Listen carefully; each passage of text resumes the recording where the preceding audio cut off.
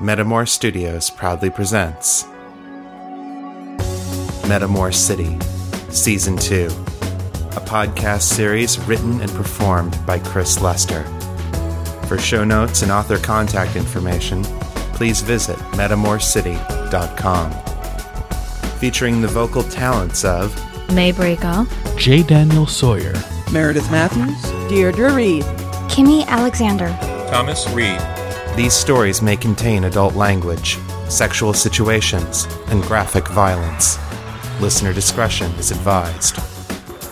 And now, Dreams of Change, Part 2.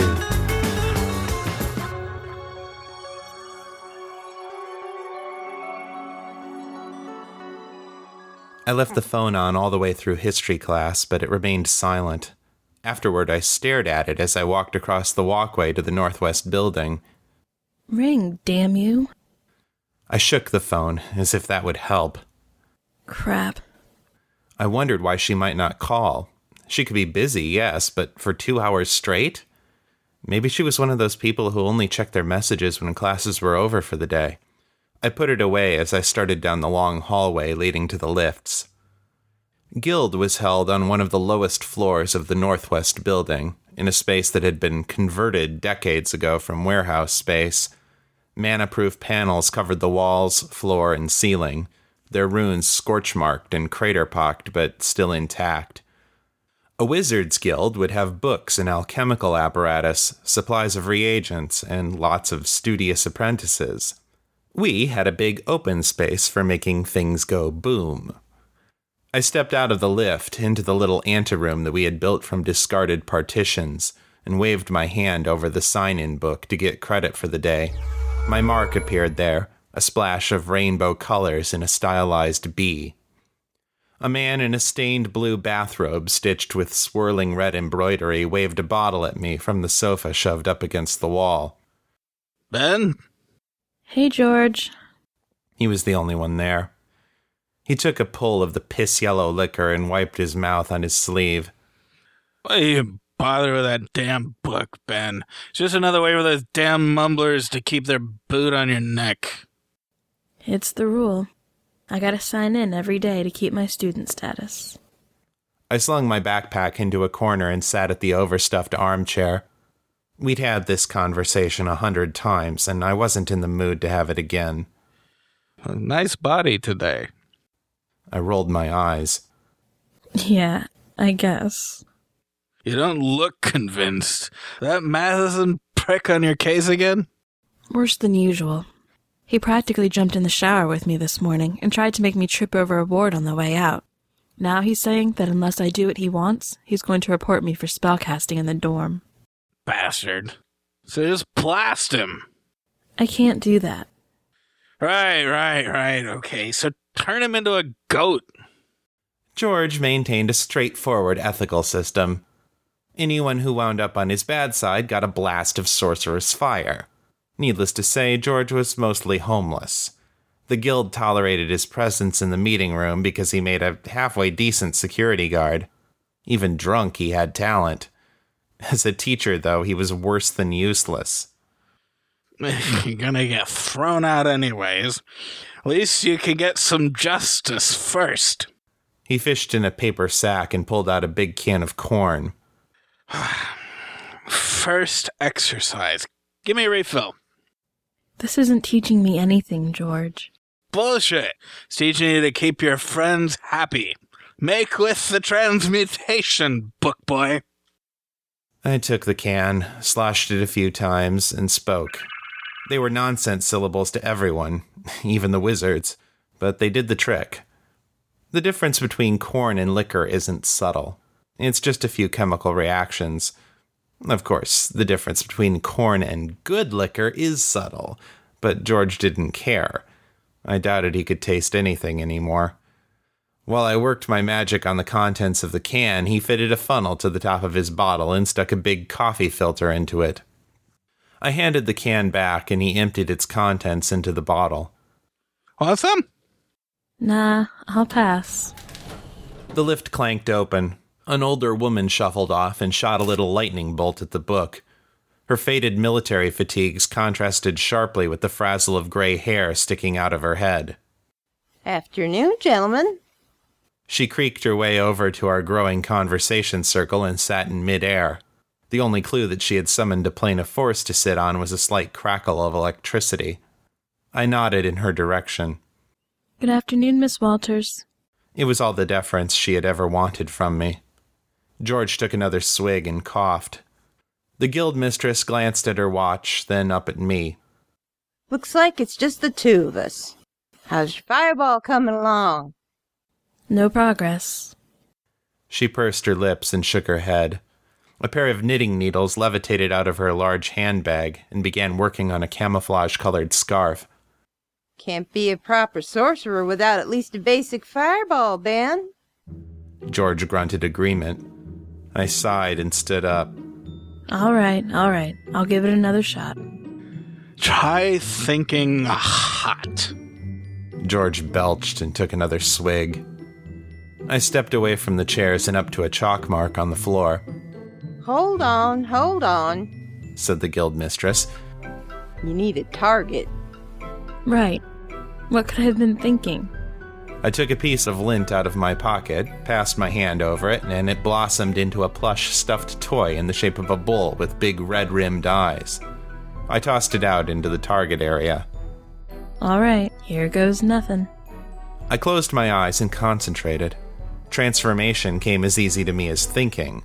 I imagined what I wanted, found the energy, spoke the words that sprang to mind, gestured, and it happened. This wasn't transformation. A fireball was much more about energy than matter, and I had never been good with energy. I imagined fire blossoming out from my hand, enveloping the cow. I spoke. I touched. I reached deep, searching after the magic that would make my desires reality. Nothing. I dug deeper. Nothing. Then, something. I channeled it, let it fly.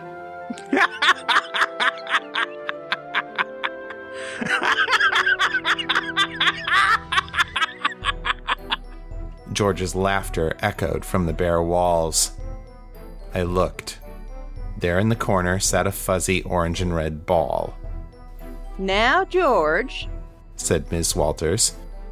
That's not appropriate. I sighed and threw up my arms. I'm just not an evoker, Miss Walters. Why can't I work on the things I'm good at? Well, looks like you're gonna do that anyways, she said, nodding in the direction of the fuzzy ball in the corner. Try again. Yes, ma'am.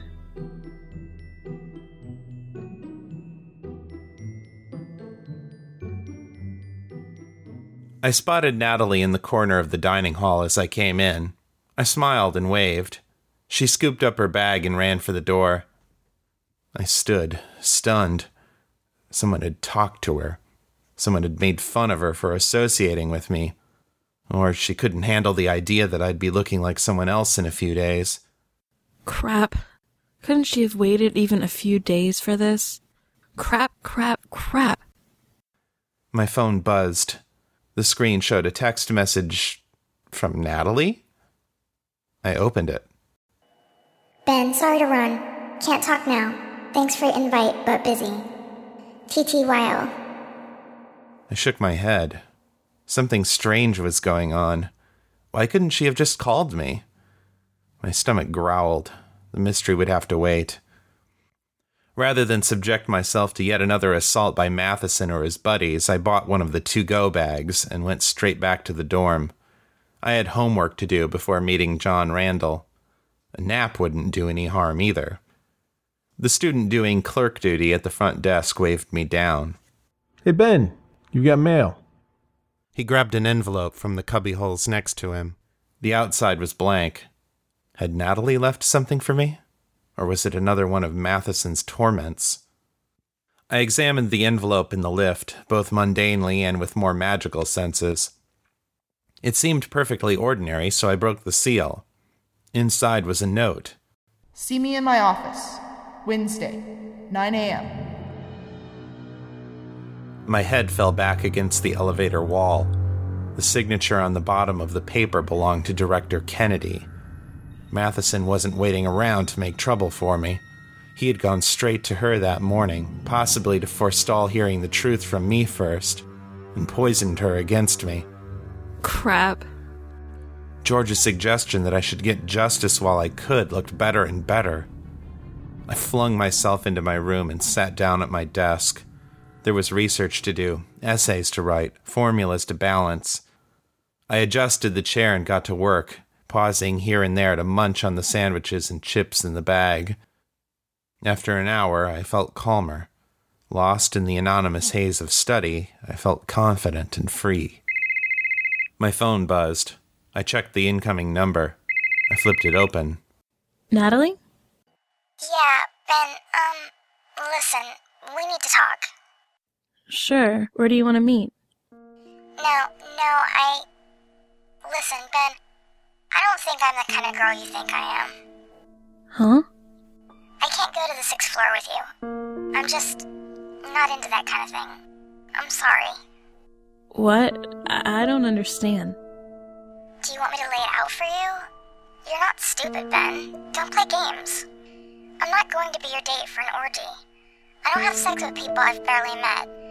Just because I'm not the prettiest girl you'll meet in a day doesn't mean I spread my legs for any guy who comes along. The torrent of vitriol broke me in half. My mouth couldn't form words. The phone beeped as the connection closed. Crap. The confidence and clear-headedness I had built up since dinner time evaporated. Memories of my previous visit to the 6th floor played themselves in my head, still as clear as if they had been yesterday. I saw the large expanse of tile where the stalls had been ripped out to make one big gang shower, and a trio of gorgeous bodies in one corner soaping each other with gusto. The man had a tremendous erection, and it was receiving a good deal of attention. I stood in stunned fascination until one of them noticed me and smiled, extending a beckoning hand. I ran. How could I have been so stupid? Of course she thought I was making some kind of weird overture. Crap. I called up the contact list on my phone and selected her number. It rang once and went straight to her voicemail. Natalie Grace, leave a message. Natalie, I need to explain. Call me, please? I hung up, unsure of whether she'd even listen to the message. I checked the time. Crap. I had half an hour before my scheduled meeting with John Randall. How could I get in touch with her? She hadn't even told me where she lived, or anything else, really. She'd been looking for an oniromancy class, though. I checked the schedule to find the one that was scheduled when she had asked me about it. I could find her there, but the next class wasn't for 2 days. It would have to wait. I grabbed a notebook and headed for the elevators. Anxieties and suspicions of what I was in for crowded my mind. I pushed them away. I had too few allies to be rejecting them now. Running away had been the solution to my problems for too long. The 6th floor lounge looked no different from any other common area in the dormitory. Worn-out furniture sat in a cluster in the middle of the room, with small kitchen appliances on one side and a wide wall screen on the other. A guy in a black t-shirt and tight black jeans sat with one leg thrown over the arm of a green chair, watching a skyball game. I'm, looking for John Randall? He threw a thumb over his shoulder. Room 614. Thanks. I turned towards the hallway, and a tall man with a long dark ponytail strode into the room. That's me. You must be Ben Stansfield. He shook my hand firmly but briefly. You're a little early. I smiled, embarrassed. Sorry. I didn't want to keep you waiting. No problem. John led me into a side hallway and up to one of the doors. He unlocked his room and ushered me in. Can I get you a beer? Sure. I wasn't much of a drinker, but a drink sounded like a good idea. John retrieved 2 bottles from a small refrigerator and handed me one. A manticore screamed silently on the label, tail arched over its back.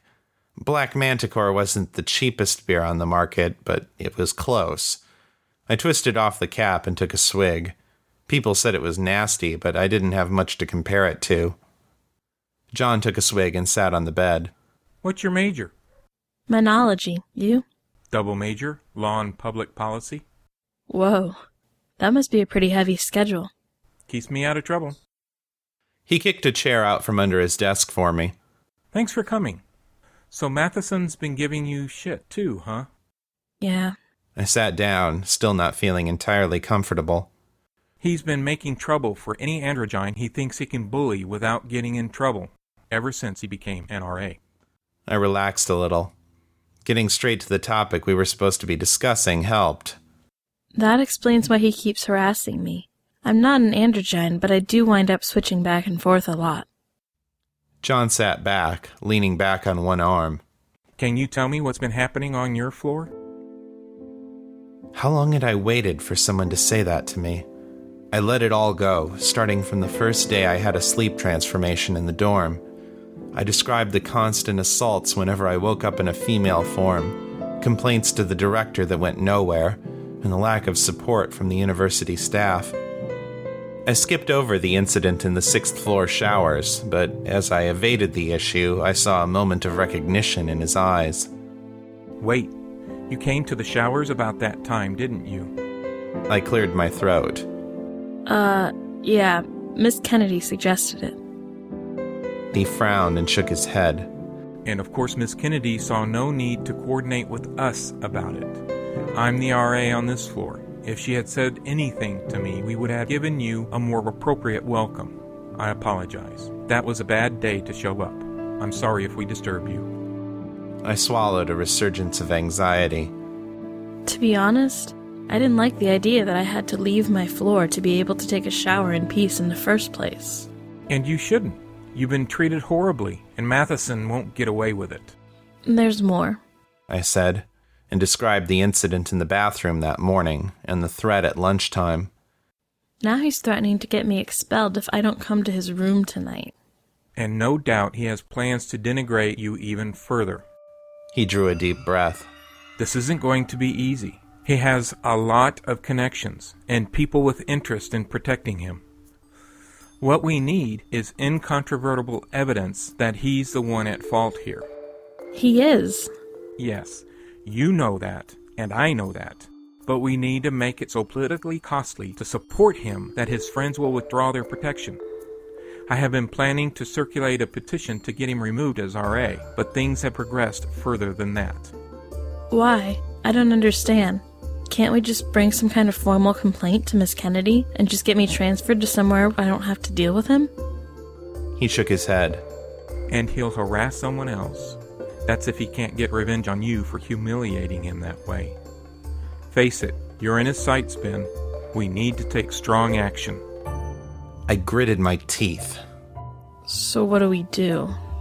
I want you to bring him up on charges. His actions are beyond harassment. They're criminal. I didn't want to fight, but his words rang true. Matheson wasn't going to let up. I needed to do something. All right, I'll think about it, but what do I do about tonight? Ben, you have to look at this as an opportunity. What? I leapt up from the chair. I'm not going to throw myself into his arms just so you can put together a court case. Not even a real lawyer. Now calm down. I'm not suggesting that at all. You've been traumatized enough as it is. So what are you suggesting? I turned to the window and looked out on the dark skyways, buzzing with lights and traffic. He moved in behind me and spoke low, conspiratorially. I'll go in your place. If you're good enough to make yourself look like that, then you can do it to me, too. Give me your clothes. I'll go to your appointment and get the evidence we need to stop him from doing this to you or anyone else ever again. He put a friendly hand on my shoulder. You can stay here to make sure Matheson doesn't learn we've made the switch. I drew a deep breath and looked back at him. He smiled. The magic was entirely within my power. It wouldn't last more than a few hours, but that would be enough. Technically, it was against the rules, but I was through with the rules. All right, I'll do it. I spent some time giving John a basic briefing on my life at the university, at least as much as Matheson knew of it. It didn't take long. After that, he stood up and unbuttoned his shirt. Would it be easier for you to transform me if I started out in female form? No, but the spell will last longer. John shrugged off his shirt, and then suddenly he was a she. I turned away. Ben, you are going to have to look at me to work your magic, right? I felt heat rising in my face. Right. Pleased to meet you, she said, pulling John's trousers down over her hips. You can call me Jane. I lost myself looking at Jane's magnificent body. When my gaze finally found its way back to Jane's face, I found her watching me with a gentle smile. Sorry, She shook her head and laughed quietly. You're acting like you've never looked at a woman naked before. Doesn't your room have a mirror? I don't use it much. I see. Well, let's get started. Jane moved to stand next to a full-length mirror on the back of the door. I rubbed my hands together slowly and made contact with the source deep inside me. Don't you want to strip down too? She glanced meaningfully at the mirror. We don't want any mistakes. Besides, when we're done, I'm going to need your clothes. Good point. I shrugged out of my t-shirt and pulled off my skirt and underwear, tossing them on the bed. A wave of vertigo passed over me. I had never been naked in someone else's presence before, not in their bedroom, not on purpose. I told myself it was okay, Jane was there to help me, but I could feel a heavy tension growing around me. Are you all right? Jane's eyes held concern. Do you need to ease into this? We've got time. No, I'm fine. I pushed on in spite of the nebulous thoughts and feelings swirling in my brain. Let's do it. I stared at my reflection, trying to see it the way an artist would, as a collection of curves and shapes, divorced from any sexual context. I knew I should have signed up for that figure drawing class. I began weaving the spell, words and gestures coming to mind as they were needed, shapes and textures assembling themselves in my mind. The spell completed itself and shot down my arms, out across the room and struck Jane in the chest. Green light played over her body, darkening her skin, reshaping bone and tissue, until she matched the image in the mirror. She came and stood next to me to look in the mirror. Good job. We were as close as twin sisters. No one would be able to tell she wasn't me, at least not from seeing or hearing her. She went to the bed and started pulling on my clothes. Feel free to raid the fridge if you get hungry. Oh, and there's some movies on the shelf up there. Go ahead and watch if you like. If anyone knocks or calls, don't answer. I'm not on duty tonight, so they shouldn't be bothering me anyways. How long will you be out? I don't know. It shouldn't take long, but you never know. Jane took a small voice recorder and stuffed it into a purse. Be careful, I said. He's a bully and a coward. I'll be fine. After she left, I poked through the movies. There were a few romantic comedies, a few action-adventure thrillers, and some ninja movies with covers in Yamatoan. At the bottom of one stack, one title made me cough in surprise. Hot Swap Hotties. The cover left no doubt as to the contents inside. Since when did androgynes go in for androgyne porn? I felt more than a little weird. Jane had given me permission to watch the movies and raid the fridge, but not to put on any of her clothes. I'd be naked the entire time she was away, masquerading as me. At least the room was warm. I took down one of the romantic comedies. I don't usually watch that kind of movie. They depress me. This one was pretty good, though, and after I had it on for a few minutes, I managed to forget my troubles. During a lull in the otherwise fascinating plot, I opened Jane's little dorm-sized refrigerator for a beer. Sitting there in the freezer portion was an object whose function was more than obvious. Between the shape of the ice cube tray and a small frozen dinner lay the unmistakable shape of an ice dildo. I slammed the door shut. Did Jane know she had a sex toy in there? She had to. Where else would she keep it? Looking around the room, I realized they were everywhere. The interesting little steel sculpture on the bookshelf was a Kegel exerciser. The muscles the massager on the desk was intended for weren't on Jane's back. Even though there was no one there to see me, I felt my face flushing with embarrassment. And I was suddenly keenly aware of my nakedness. This was the worst part about being stuck in a woman's body. My mind hadn't changed, at least not in the most essential nature. I found this body intensely arousing to be around.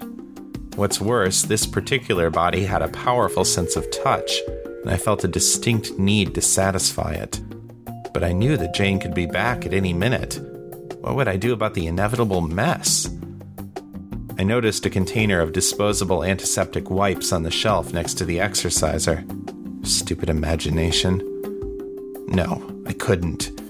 Jane could be back at any minute, and I couldn't be caught masturbating in her room. I glanced at the door, expecting her to walk in any second. Any second. Could be. I shook my head and returned my attention to the movie.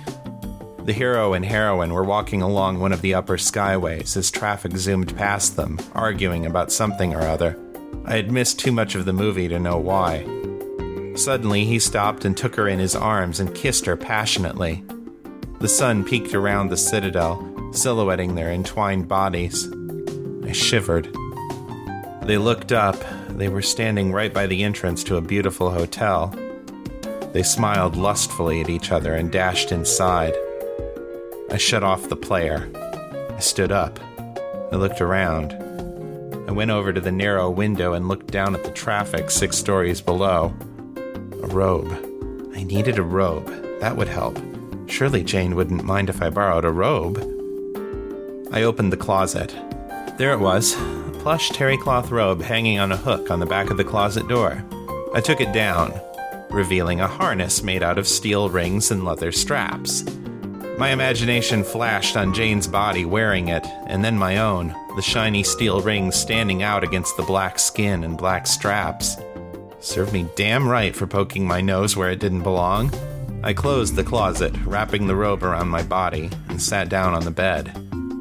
How long was this going to take? From the clock, I saw that about 20 minutes had passed.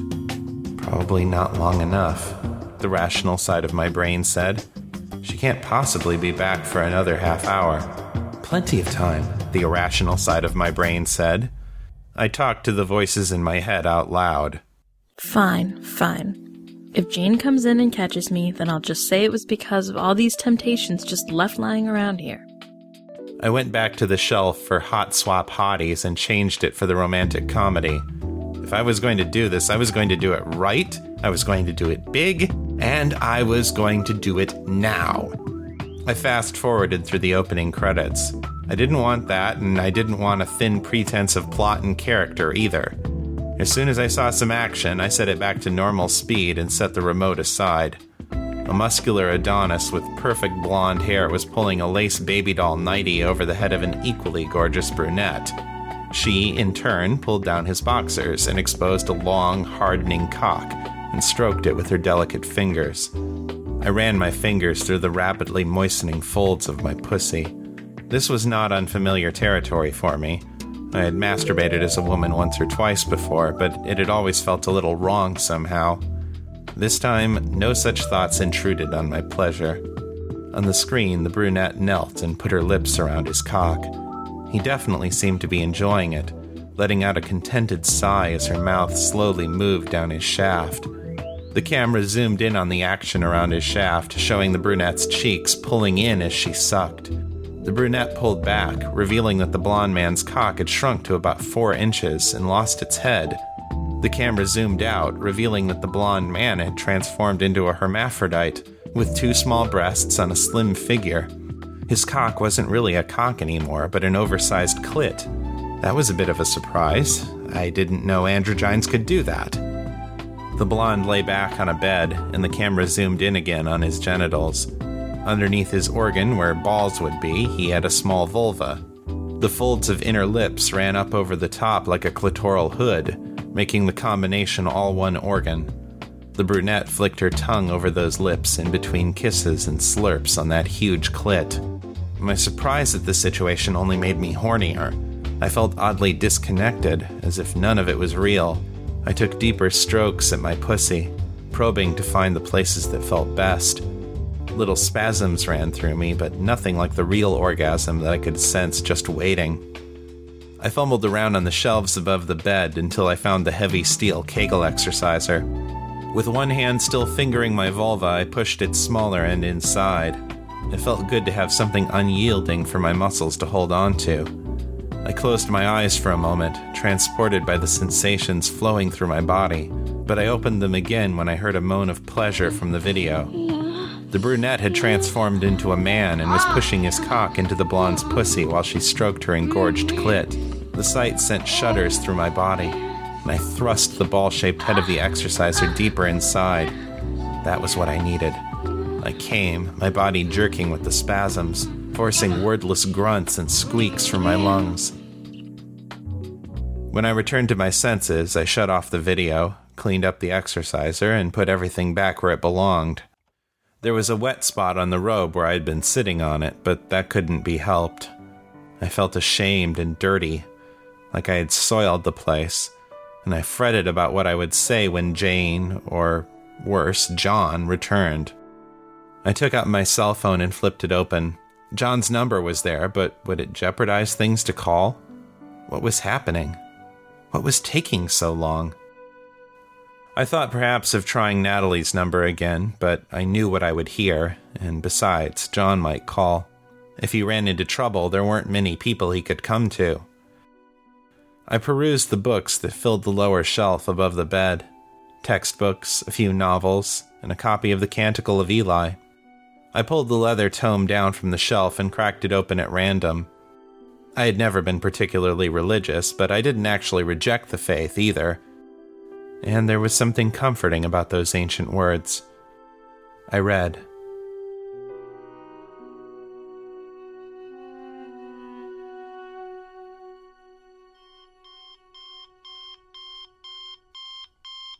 I woke up still in John's room, still wearing the robe, still with the good book open on my lap. An alarm clock somewhere in the room was going off, and I had to hunt around to locate it. I pushed buttons until it stopped. 5 a.m. I blinked and rubbed my eyes. Where was Jane? She'd stayed out all night. That wasn't a good sign, not at all. The time had long passed to find out what happened to her. I rooted around in the closet until I found some clothes that would fit and hurried out the door. This early, the corridors were still mostly empty, though a few other bleary-eyed students were making their way towards the bathrooms. The elevator opened onto my own floor, and a uniformed policeman held up a hand. Sorry. Crime scene. I'm afraid you can't come onto the floor unless you live here. I do. I'm Ben Stansfield. I live in 16, right at the end of the hall. I leaned out to point past him and saw 2 more cops stationed at the entrance to Matheson's room. Do you have some ID? I took out my student ID card and handed it to him. You think I'm stupid? This ain't you. I'm, kind of a special case. Miss Kennedy tapped the officer on the shoulder. He's the one I was telling you about. The officer nodded. Right. Okay, Mr. Ben Stansfield, Lieutenant Harcourt wants to talk to you. He nodded in the direction of the common room. I thought I detected a hint of satisfaction on Miss Kennedy's face, the merest hint of a smile. I walked in. The lieutenant turned out to be a canine theriomorph with a trench coat wrapped around his barrel chest. In the back of my head, a voice was making a lame joke about a police dog, until he spoke. Ben Stansfield, you're under arrest for the murder of Herbert Matheson.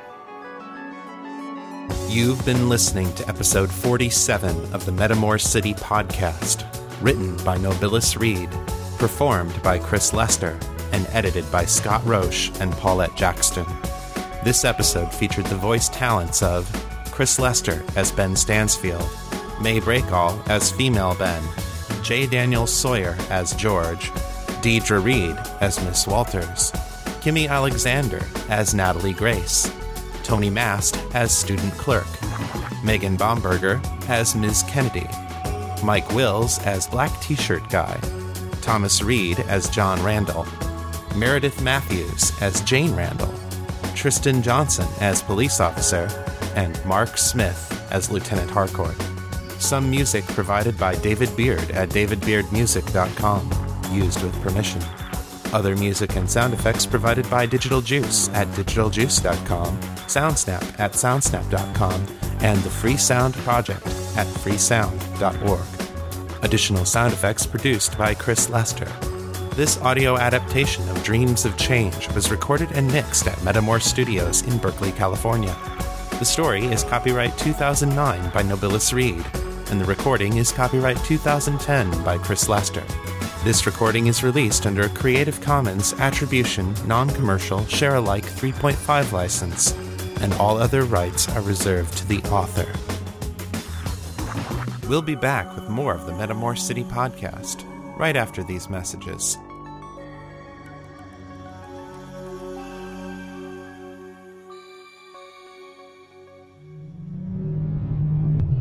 Okay, everybody quiet please. Do we have audio and video? Tapes rolling. Particle chamber lock. Green light. Alright, commence initial sequence. John, how's the EM tolerance looking? We are green for go. Okay, preparing for countdown.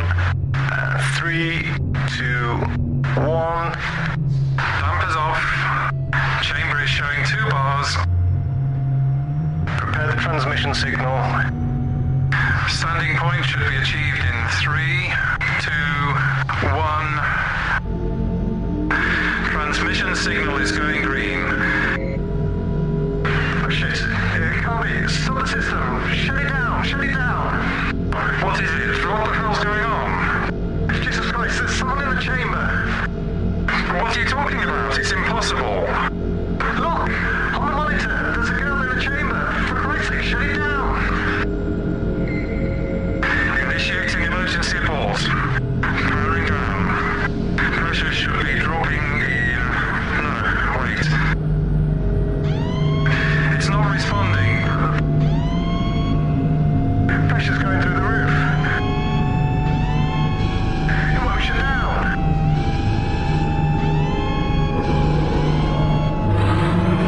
Oh my god. What in hell's that?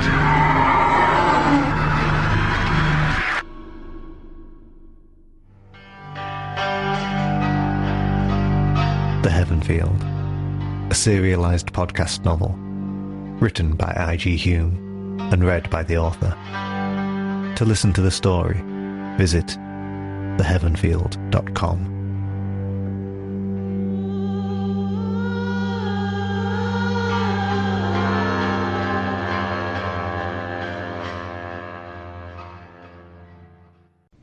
My name is Donovan McElroy. I have a question for you. Are you sick of vampire mania yet?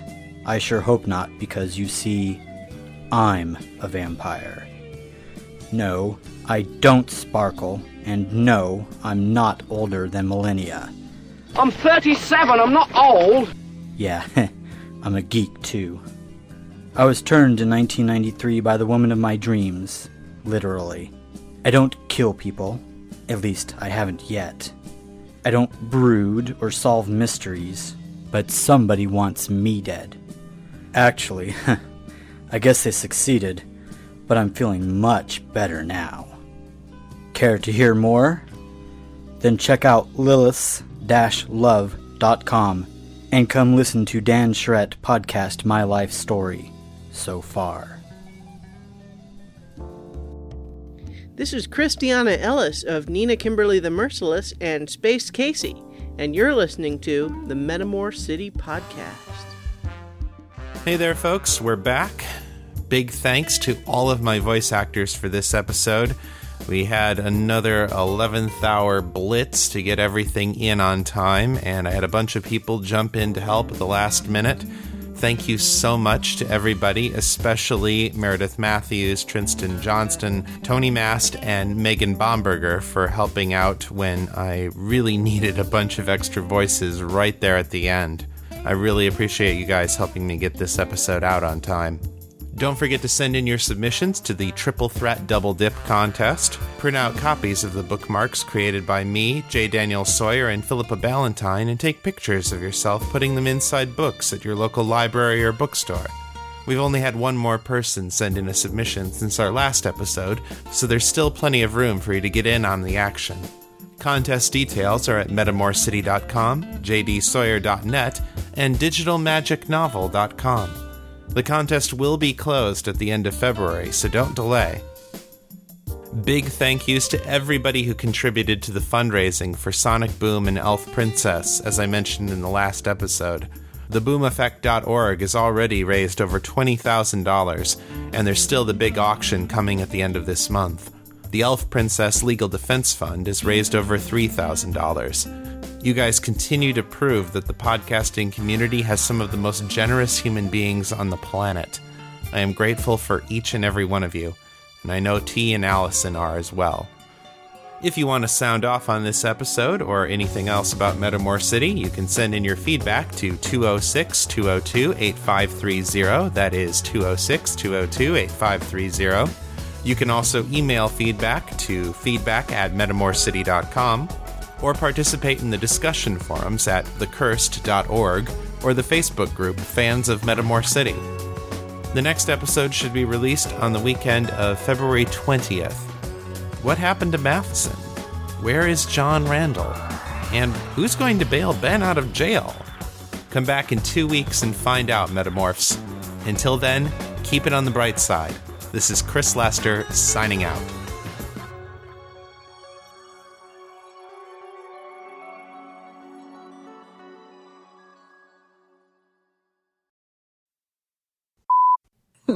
Sorry. Alright, here's your crap vest, Paulette. Oh, you mean I get to be a cliffhanger? That's kind of cool. And episode 2. Scrolling down.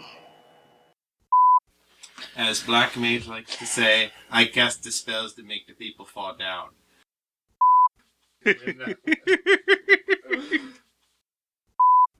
Then if you go too slow, it sounds like you're trying to enunciate things too much.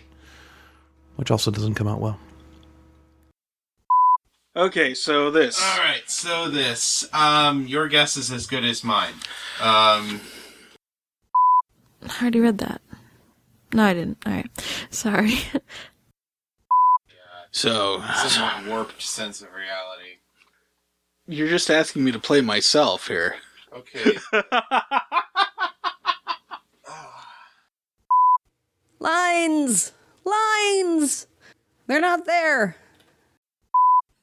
I'm sorry. If you need any more craps out of me, let me know. I'm not sure how else to say it. So, have fun with that. And I give up. Good night.